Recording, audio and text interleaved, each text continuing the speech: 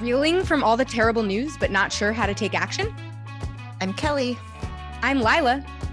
And this is What Can I Do? Each week, we interview activists about how they took action, what got them started, who helped them along the way, and what they'd do differently next time. In the process, we offer concrete advice on how to take the leap from freaking out on Twitter to making a difference. So, let's get started. Hi, everyone. I am Kelly Pollack. This is What Can I Do? The podcast where we help you figure out what you can do when you're mad at the world about whatever is currently happening. I am here with my co-host, Lila Nordstrom. Hello, Lila. Hey, Kelly. How are you? I never have a good answer. You ask that every time. I know. I never have a good answer. It's an unfair question because it's like, what are you supposed to say? So I am. So Lila now is going to introduce our guest this week. That's right. This week, we have Irene Shin, who is a delegate in the Virginia House of Delegates and the executive director of the Virginia Civic Engagement Table, and most importantly, a member of my pandemic book club. Irene, welcome to the podcast. Thanks so much for being here. Thank you, Lila. Thank you, Kelly, for having me. I'm super excited to have this conversation with y'all today. Yeah. So let's start at the beginning. Did you grow up in an activist household? Like, what's your background when it comes to political action? Totally. That's a really great question because I feel like my upbringing doesn't necessarily obviously lend itself to a career in activism or working in the legislature. Like most immigrant families, mine didn't have a ton of extra time for advocacy. I think about the kind of privilege a family or a person has to be able to have the extra bandwidth, the capacity, the resources to get involved, which is why I'm so passionate about like equitable access to the government and to services. But certainly that's sort of my upbringing. And one of the reasons I got into public policy, it goes way back to when I was like in high school. In spite of my parents being Buddhist, they decided to send me to a private Christian school. That is still a very big questionable decision on their part, I think. But they did. And so when I went to this private Christian school, every spring break in high school, we would take a school bus, because I grew up in LA, from LA to Cuernavaca, Mexico. And we would work in these rural communities with the churches, because churches are such a big part of the community. They are places where, the community members would come to sometimes just like have a hot meal or like their only meal of the day. If they don't have running water or a bathroom or toilet in their houses, they come to the church to like take showers and like use the restroom. And sometimes it's just like a place where like the corner stoop, right? You like go hang out there, catch up with your neighbors on like whatever the latest gossip is. And so we would work with these churches to do like vacation Bible school programs, working with those kids, installing hot water heaters and like building showers and shower stalls. And that was like the most fulfilling thing for me. I was like, this is the best thing ever. I want to spend my whole life being a volunteer. And it's like my junior year of high school when we're, leaving Cuernavaca for the week. And I'm like in tears and weeping because every year goodbyes are always the hardest. That like on my school bus ride home, I'm wondering about, the 30 or 40 families we've helped to get access to a hot shower, or had a week-long vacation Bible school where we taught them some rudimentary English. But there's also like the realization that it doesn't end with the 30 or 40 kids in that community, but like the question of like what happens to the other like 30 or 40,000 families who don't have access to hot water, who don't have access to a shower. And so that sort of is what set me on my trajectory of thinking about public policy as a career, right? Because I still believe to this day that government is probably the only entity that exists in the world that has the size, the capacity, and the resources to scale impact, right? The fix to people not having hot water is not going to be high school kids going out into the world and like, installing hot water heaters. The fix is going to be through public policy so that everybody has access to a hot shower. And at the same time that this is happening in my life, my dad also becomes really sick. So my parents are both Korean immigrants, and my dad is a small business owner and has been for most of his life in the States. And so also similarly to other immigrant kids, and lots of other American families, actually, I think it wasn't unusual for us that we didn't have health insurance growing up. The idea of insurance entirely was so foreign to me that it wasn't until I was like out of high school that I was like, oh, insurance, this is interesting, right? But I thought health insurance was like, and like literally like you'd go to any other place to render a service, right? You go get your hair cut, you go get your oil changed, you get the service, and then you pay for it. Like we would go to the pediatrician's office to get our annual exams, to get our shots, to get our vaccines, and we would just like pay at the counter and then like go home. And that's how I thought it always worked, right? It's no different than any other service on the market. And my dad spends about 6 months going in and out of doctor's offices, trying to get a diagnosis, trying to figure out what's going on, because he is in a ton of pain and missing work. He's like passing out, he's peeing blood, and like no one can figure it out, right? And he's shelled out thousands of dollars for blood work, for medicine that's not working. And finally, out of frustration and like desperation, really, he flies to Korea, where he lands in Seoul one morning, is at Seoul University Hospital that afternoon. And then the following morning, he's in surgery for bladder cancer. And like the pace at which they were able to get him in to see a doctor in a language that he understood, felt comfortable with, where his pain was neither like diminished nor ignored or like sort of written off, and taken seriously, and where he felt comfortable being able to talk to someone in his native tongue, and then how quickly he was able to get into treatment, right? Because so he had surgery there and he went through radiation for the rest of the summer there in 2004, and for the next 10 years he would make annual trips to Korea for his annual checkup. And again, you know, like there is clearly something so broken about the American healthcare system. If something is, you know, as routine as like annual checkups for your cancer, it's easier to like fly 12 hours across the globe to get that care than it is to do it here. And so all of these things are sort of swirling in my head as a, you know, impressionable young person. And I decide that I am going to go and be a lawyer, and I'm going to go to law school, and I'm gonna write good laws because laws matter, right? That's the conclusion I come to. Except I go to college as a poli-sci major, and I'm like, I'm gonna go to law school, and it's Barack Obama's first term. And what are the rules on cussing on this podcast? Because go for it. Okay, great. So I was like, well, how do I describe Mitch McConnell without using expletives? But like that's what's happening, right? In my time in college, it's like you're seeing the Affordable Care Act, right? This like landmark piece of legislation, and dickheads like Mitch McConnell who are standing in the way at every single turn. And like in college, I was like, okay, so like turns out it doesn't matter how well crafted legislation is, where the comma is, like what words you use, because if the person who you've elected to vote for that thing is not actually representative of your values or your community's priorities, like what does it matter?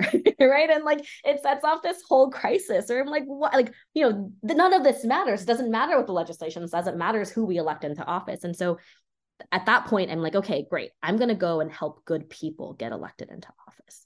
Folks who understand like what it means to like be a product of policy, right? Because like, it's not just theoretical, right? Policy is not, it shouldn't be theoretical. And for most Americans, I don't think it is, right? But for a very select few, it is. And turns out those are the ones who are like making these decisions about policy. And so it was at that point that I was like, okay, I'm just going to go and work on helping candidates get elected. And so I graduate from college and I go work on campaigns because I think it's like the most important thing I could possibly do as a bright-eyed, bushy-tailed, 22-year-old. And I'm fortunate enough that I get to work on a number of campaigns for really great people. My last candidate that I worked for was in 2016 and 2015 in California, when we got to help then Attorney General and then Senator Kamala Harris get elected into office.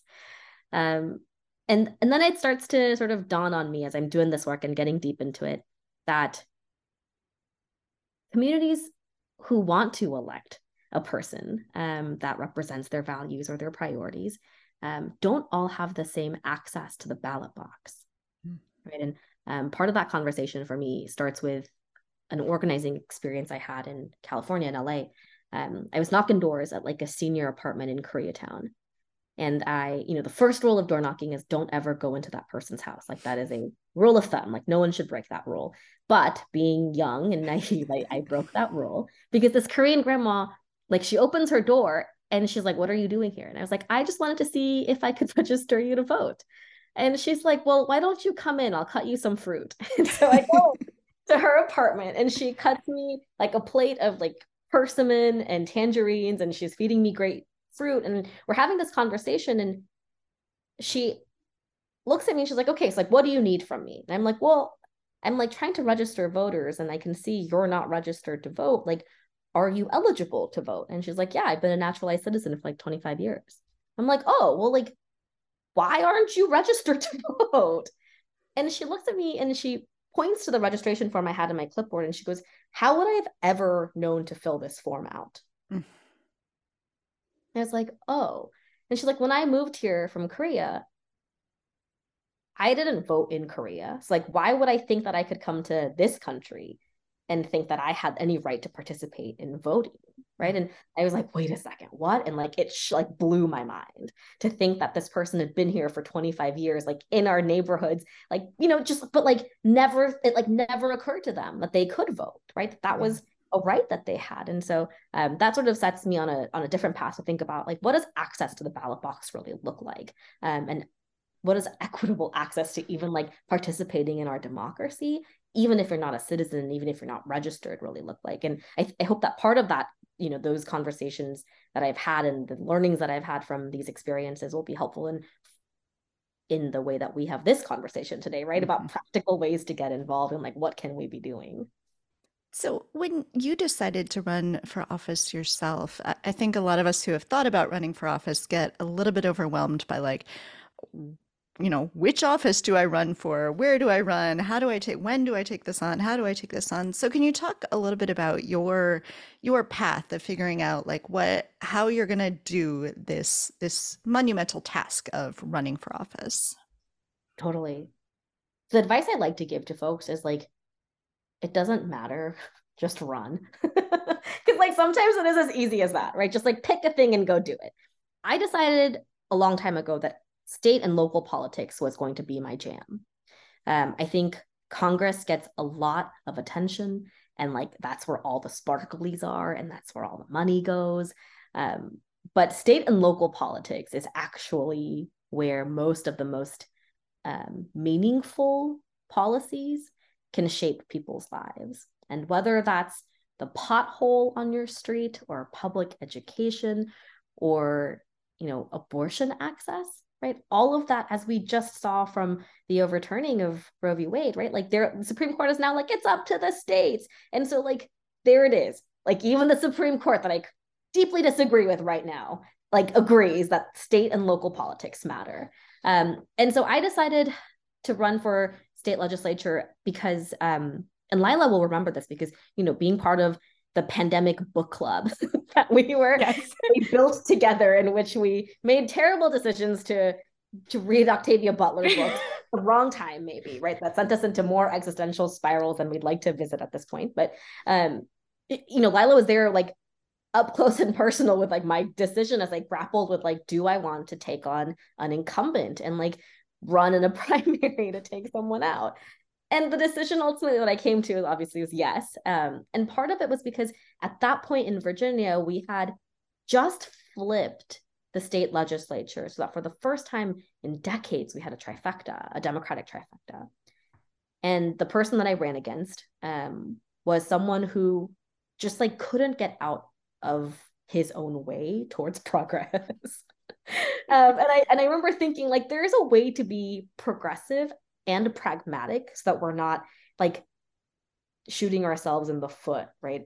And, you know, think about, I'm sure Lila might remember, but like some of the examples that I thought about when when I decided to make this decision was in the wake of George Floyd, and we had a bill on the floor in the House that would have removed qualified immunity for police officers, right? And seems like a really obvious vote to me. But the person that I ran against voted against that bill, and he said it didn't go far enough. And I was like, you're kidding me, right? Like this is where we are. Like this is where the appetite and the majority of like our caucus is, and we have the votes for it, and you decide to vote against it. Like I don't understand, right?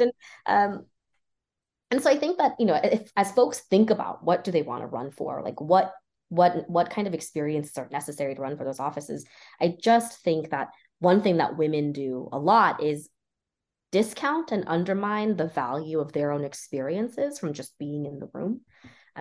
Because like, you don't have to be a lawyer to be an elected official. You don't have to be a doctor or independently wealthy, or, you know, you think about all of these things that you have to have, right? I think a lot about that statistic where they say like women try to have all of the qualifications on a job description before applying for it, but men are like, I kind of have that one, I'll just like try anyways, right? It's sort of like, and that certainly translates to elected office too. I think that we think that there's a list of qualifications a person has to have, but I think that the most valuable thing that an elected official can bring into the room is diverse lived experiences that help to impact the kind of policies we're going to be voting on. And so I would say that for folks who are thinking about running for office, like, you know, think about like what you're passionate about, like think about what you're trying to change, think about like what it is that you want to push the ball forward on, and then think about who right now has the most influence over those policy realms or spheres, and like go for that, right? I think one thing that this makes me think about is when we think about like who sort of can volunteer themselves to run in the first place, I think a lot of people don't realize that state offices are often not full-time positions. And so I wondered if you could talk a little bit about how you balance having like a day job or like another job and being a delegate, and how like how you see your colleagues doing that as well. That is such a timely question because I am struggle city right now with that. Apologies for making you think about this. No, not at all. It's great timing because I have like been lamenting about this everywhere to anybody who will listen. So like now that I get to talk about it on this podcast, great. Like I get to expand my reach of people who listen to me whine about this. Virginia has a part-time legislature. We are in even years meeting for 60 days and in odd years meeting for 40 days. And we get a whopping salary of $17,000 annually. Because they say big money. Yeah, clearly I'm in it for the money, obviously. But I think that the thing that is a misnomer is like that it's part-time, right? Just because we're in session for 45 days or 60 days doesn't mean that my job as a legislator ends when session ends. It actually means that most of my work is happening outside of session, right? Like the constituent services, the casework, the bill working, like me formulating an idea from like concept to end of introduction to the bill on the floor, like it takes months of work. And so to think that I'm only doing my job as a legislator when I'm in session is just, you know, blatantly false. And right now I'm struggling with being for the first time, both the incumbent delegate and the candidate and a full-time employee. And so it is right now like a struggle city because I can't figure out how to like make all of the hours just like work. Something has to give somewhere. And I'll say that I've been reflecting a lot on like where the sacrifices I've made have been the past couple of years. And it's really been in my own personal relationships. Like I think about my friends who I haven't talked to or seen, like I haven't gone to brunch in like 2 years, right? Like what am I doing with my life? And so like, you know, I'm hopeful that in the next term, I'll be able to sort of figure out how to reshuffle all of that so that I can like prioritize like the human relationships in my life. But for right now, I'll say that before I came into office, I used to think a lot about who has access to running for office, because it requires a certain kind of person, a person who has flexibility with their hours, who has probably some sort of institutional relationships where they can like raise money from, right? It requires a certain prototype of a person. And we've come a really long way, I think, in the past 6-7 years in changing that paradigm, right? And saying like more women, more single moms, more immigrants, more people of color who are able to step up and run for office. But it doesn't mean that it's because it's gotten any easier. I think that like people have just like been able to like grin and bear it a little harder, right? Like we're like willing to do the thing. And my colleagues that I serve in the House and in this General Assembly with, a lot of them are self-employed attorneys, doctors, pharmacists, CPAs, who, when I voiced the idea of like a full-time legislature or like raising our salaries, they say like, no, that's like, I'm not interested in serving in a legislature that's full-time. And I'm like, well, then maybe you shouldn't serve in a legislature. I don't know. Like, because, you know, the way that the Virginia legislature was set up was, it was this idea that in 1619, it was like the gentleman farmer who was going to ride their horse and buggy to Richmond, which was like equidistant from all corners of the Commonwealth. And in the middle of January, like nobody's got a harvest, like no one's doing anything right now. Like this was supposed to be a hobby for them. But the complexity of the policies that we are crafting and negotiating and working through now, and like what they were doing in 1619, come on, y'all, right? Like I was like, what do you mean? Like right now, we're like working through how do we get broadband across the Commonwealth to every community, right? And like the complexities of broadband policy turns out are kind of wild, right? Like we were, this past session, we fought with the railroads over who has eminent domain over like railroad crossings and like where broadband wires could go. Where we were like, what, right? So again, the complexity of the policies that we're building and like the framework of the regulatory markets are trying to establish, like for marijuana, right? It's like intense, and 60 days is not enough. And like there's a real case to be made for a full-time legislature, but unfortunately there's a real pushback to it, even like within our own party. And so my greatest wish, I keep joking to my husband Peter, I'm like, Peter, I would really like to be a stay-at-home legislator. Can we make that happen? So we'll work towards that. Wait, I love this term. I feel like this needs a hashtag or something. Yeah. So you had a piece in Teen Vogue recently, and you were talking about being the first Korean American woman in the General Assembly. And you had this, I'm sure it's like funny and horrifying at the same time, but this anecdote about I think it was the first day you were in the assembly and someone was like, whose office do you work for? Can you talk a little bit about, I mean, you're balancing these things, right, of being a legislator, of being a full-time employee, of being a wife, of being a candidate, like all these things, but you're also balancing this like weight of expectations and how people are perceiving you. And so I wonder if you could talk a little bit about that and that piece of it. Totally. That story about being asked like on my first day in the elevator on my way to my office, like whose office do you work for, is awful. But I'll say that was just like the tip of the iceberg, because after that experience, I was like, oh, I'm going to keep count of how many people ask me who I work for. And so by the end of session, the 60 days, 17 people had asked me like in some form of like, who do you work for? And it really shook me, because I was like, wait, it's not as simple as like, oh, she's new, like people didn't know who I was. Like it wasn't as easy as that, because I think the underlying assumption and like where that assumption was rooted in, or what it was rooted in, was more about like who has previously held office and who has previously been in that building, and like sort of what people were accustomed to seeing in those halls, right? Which is like older white men, and like not me, right? And so that was like really jarring to me, to be like, oh, like me being in this space, when we theoretically talk about like take up space or like representation matters, it actually is like so much more than what we give it credit for at surface level, because it is about like changing the narrative of like who belongs in these places, who belongs in these buildings, and like who belongs in this elevator. I'll share that there is one of the most like even worse than the elevator experience was actually being in my very first subcommittee hearing. And so I carried a bill my first session that was about the Envigo beagles. I'm sure you've heard about them at some point because they've gotten a ton of media. And like the one bipartisan, lovely, heartwarming thing that we did in Virginia last year was we saved like 4,000 beagles. There is this like awful facility in Virginia that breeds beagles for scientific experimentation. And it's just awful. And during the pandemic, like no one was buying beagles, or because like no one's like labs were open for experimentation, but the facility continued to breed them. So by the end of 2021, there was like something like 17,000 beagles in their care, right? It was like an insane number of beagles, and they didn't have the staffing for it. Like it was just like a bad scenario. And so like we worked really hard to close that facility down and like release and free the beagles. And so there's like an uptick in the number of beagles and rescues across the country for like 6 months last year, which is great. I love it. Honestly, the world's cutest dog when you think about it. So true.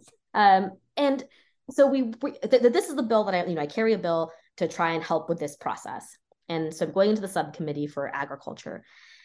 And I have printed out these photos of beagles in these like awful kennels and crates. And I have them there because I want them to be passed out to all the members who sit on the subcommittee so they can see these photos. And the way the procedure goes is you go into the meeting or the meeting room, and the clerk of the committee is the one who passes out this paperwork to all of the members because no one's allowed to interact directly with the committee members. Everything has to go through the clerk. And so I get there and like, I'm early before it starts, and I go up to the clerk and I say, hi, like, I just wanted to make sure that I had these papers over to you and hoping that you can pass them out to the subcommittee members when we begin and for this bill. And she looks at me and she says, oh, honey, let me know when your member gets here and they can give me this paperwork. Oh my God. And I like blink and I was like, wait, what? And I look at her and I was like, oh, like, I am the member. And she goes, oh, I'm so sorry. And I'm like, okay. And so, it was just like, I was like, wait, even like the staff. And so, I imagine that will never happen again because I'm sure it was mortifying for her too. But like it goes to say that there's this like assumption that like people who are, but whether it's like, me specific, right? I'm 5 feet tall. I look really young. I'm like bubbly and gregarious, or like I give off like youthful vibes. But I think it's just like the fact that like I'm not a crusty old white guy. That people, I must work for one. I wrote in my book about how I had to like change the way I dressed to go lobby on the Hill because I found that if I dressed professionally like everyone else was, everyone just assumed I was a staffer because I looked so much younger than everyone. So I started wearing like torn up jeans because then they like at least knew I didn't work there. that was like part of the theater of it, which I've always found really fascinating. On a completely different note, I was wondering if you could talk a little bit about after you have decided to run for office, after you have sort of like taken some of the initial steps, how do you find campaign staff or even legislative staff where, once you've sort of like put yourself in a position of having to kind of oversee this a campaign operation or, an office, a delegate's office of some sort, like how do you staff it? What is the startup look like for someone who's newly been elected or is trying to be elected? Yeah, that's a great question because it is a challenge. I'm fortunate enough that I worked in campaign spaces so that when I was starting up my campaign, I kind of knew who to go ask for resources from. And so my consulting team for my mail and digital services were immensely helpful in finding us staff and helping to get us shaped up. At the time in 2021, the Blue Leadership Collaborative was functioning in Virginia. And so they had a bunch of staff on the ground. And so most of my staff actually came not from the Blue Leadership Collaborative directly, but from like their periphery. So my campaign manager was someone who went through the training, but wasn't actually placed on a competitive campaign. And my field director was a Blue Leadership Collaborative manager's girlfriend. And, there were all of these things that were part of the ether. And that's how it happened. But there are so many resources out there, like the Arena, and like your local Democratic Party structure. And certainly if you're running for a state legislature, the legislative caucuses also have resources for placing staff. So on the campaign side, that's how that worked out for me in 2021. And then after I won my campaign, what a tough night that was in November 2021, because I was ecstatic that I won. And then I was like all simultaneously like devastated because we lost the governorship, the LG, the AG, and then the House, right? Like I just like, whew, that was a real bad and great. I don't know. It was like, there were like lots of tears. Some were like tears of joy, but like mostly of like devastation, right? And the joke that I was cracking was like, I thought the AAPI caucus was going to be the only minority caucus I was joining. I didn't realize that the Democratic caucus is also a minority caucus. And so that was hard, but one of like the very, very few silver linings of that night meant that there were a couple of Democratic delegates who lost their seats. And so I was actually able to pick up one of their staff members who has 10 years of experience and is incredibly talented. And I have had a pretty successful first term, as long as you're basing it on like the work that I've done and not the bills that I've passed. But like based on that, like Jameson is the best thing that's happened to my office. And it often, like, these circles are pretty small. So you're able to come in and find staff who used to work for someone else who wants to go help a new candidate or new member get their office set up, because there's a kind of thrill in like helping to do that too. And this year in 2021, we've had historic number of retirements, people running for Senate, blah, blah, blah, blah, blah. So right now, my seniority number in the House is 93. And by the time I go into session next January, my number will at the very, very highest be 61, because of the number of people who are leaving, retiring, churning out, running for Senate, doing other things with their life. So lots of change and turnover, but that also means like lots of opportunity to pick up staff. And it is really hard, actually.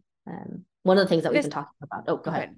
I was going to ask if the staff positions are full-time. Like, what's the situation with the staff? In Virginia, we do get full-time staff. That's great, at least. So in the House of Delegates districts are about 86,000 big. That's like the population number that they try to draw these districts into. And for the Senate, I believe it's something like 200,000 maybe. And so in the House, we get one full-time salaried person, and only one person can have all of the benefits, like that come with it, like retirement, healthcare, etc.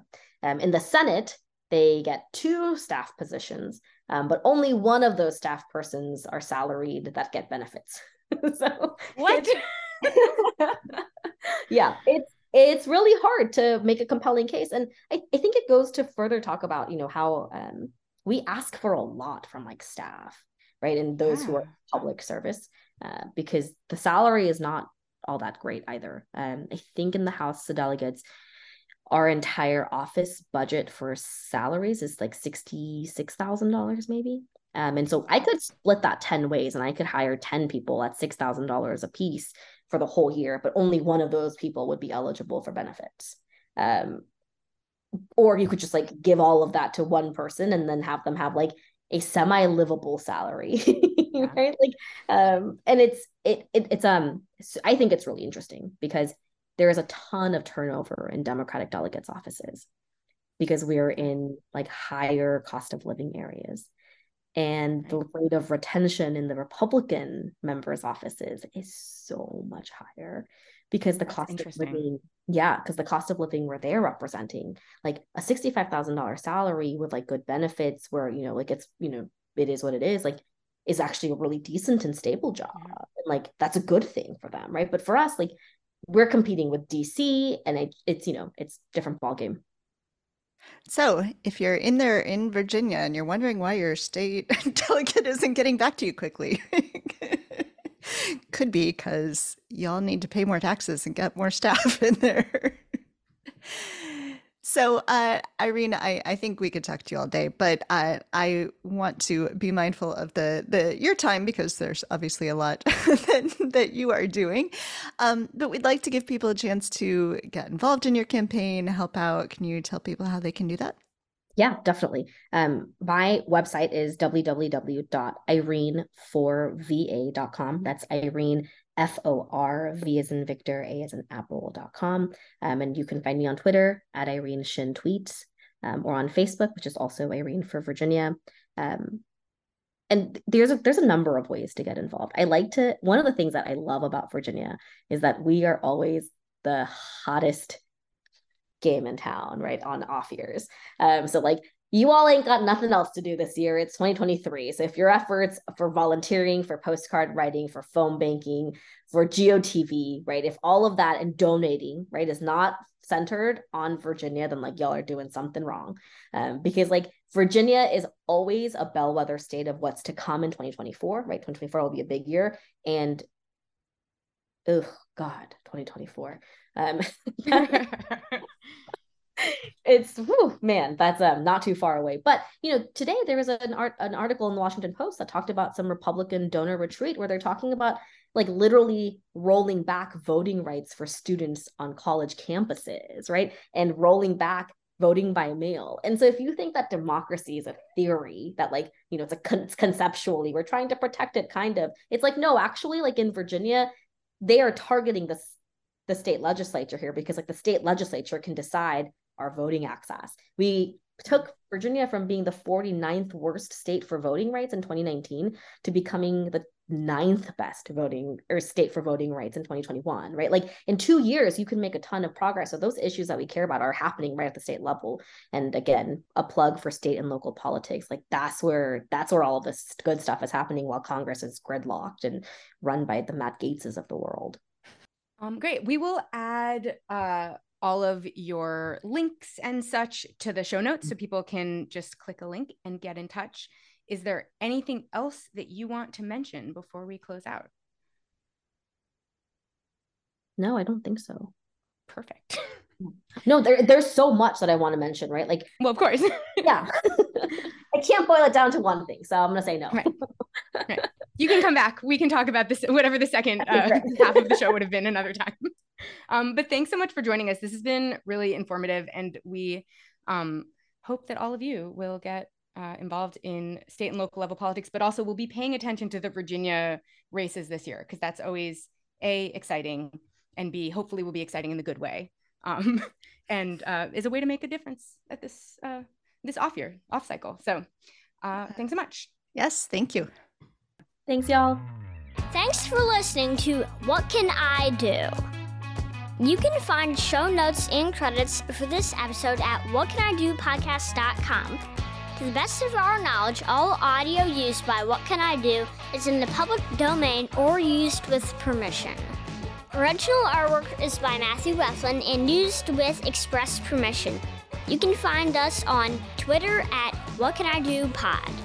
To contact us with questions or guest suggestions, please email hello@whatcanidopodcast.com. If you enjoyed this podcast, please rate and review and tell your friends.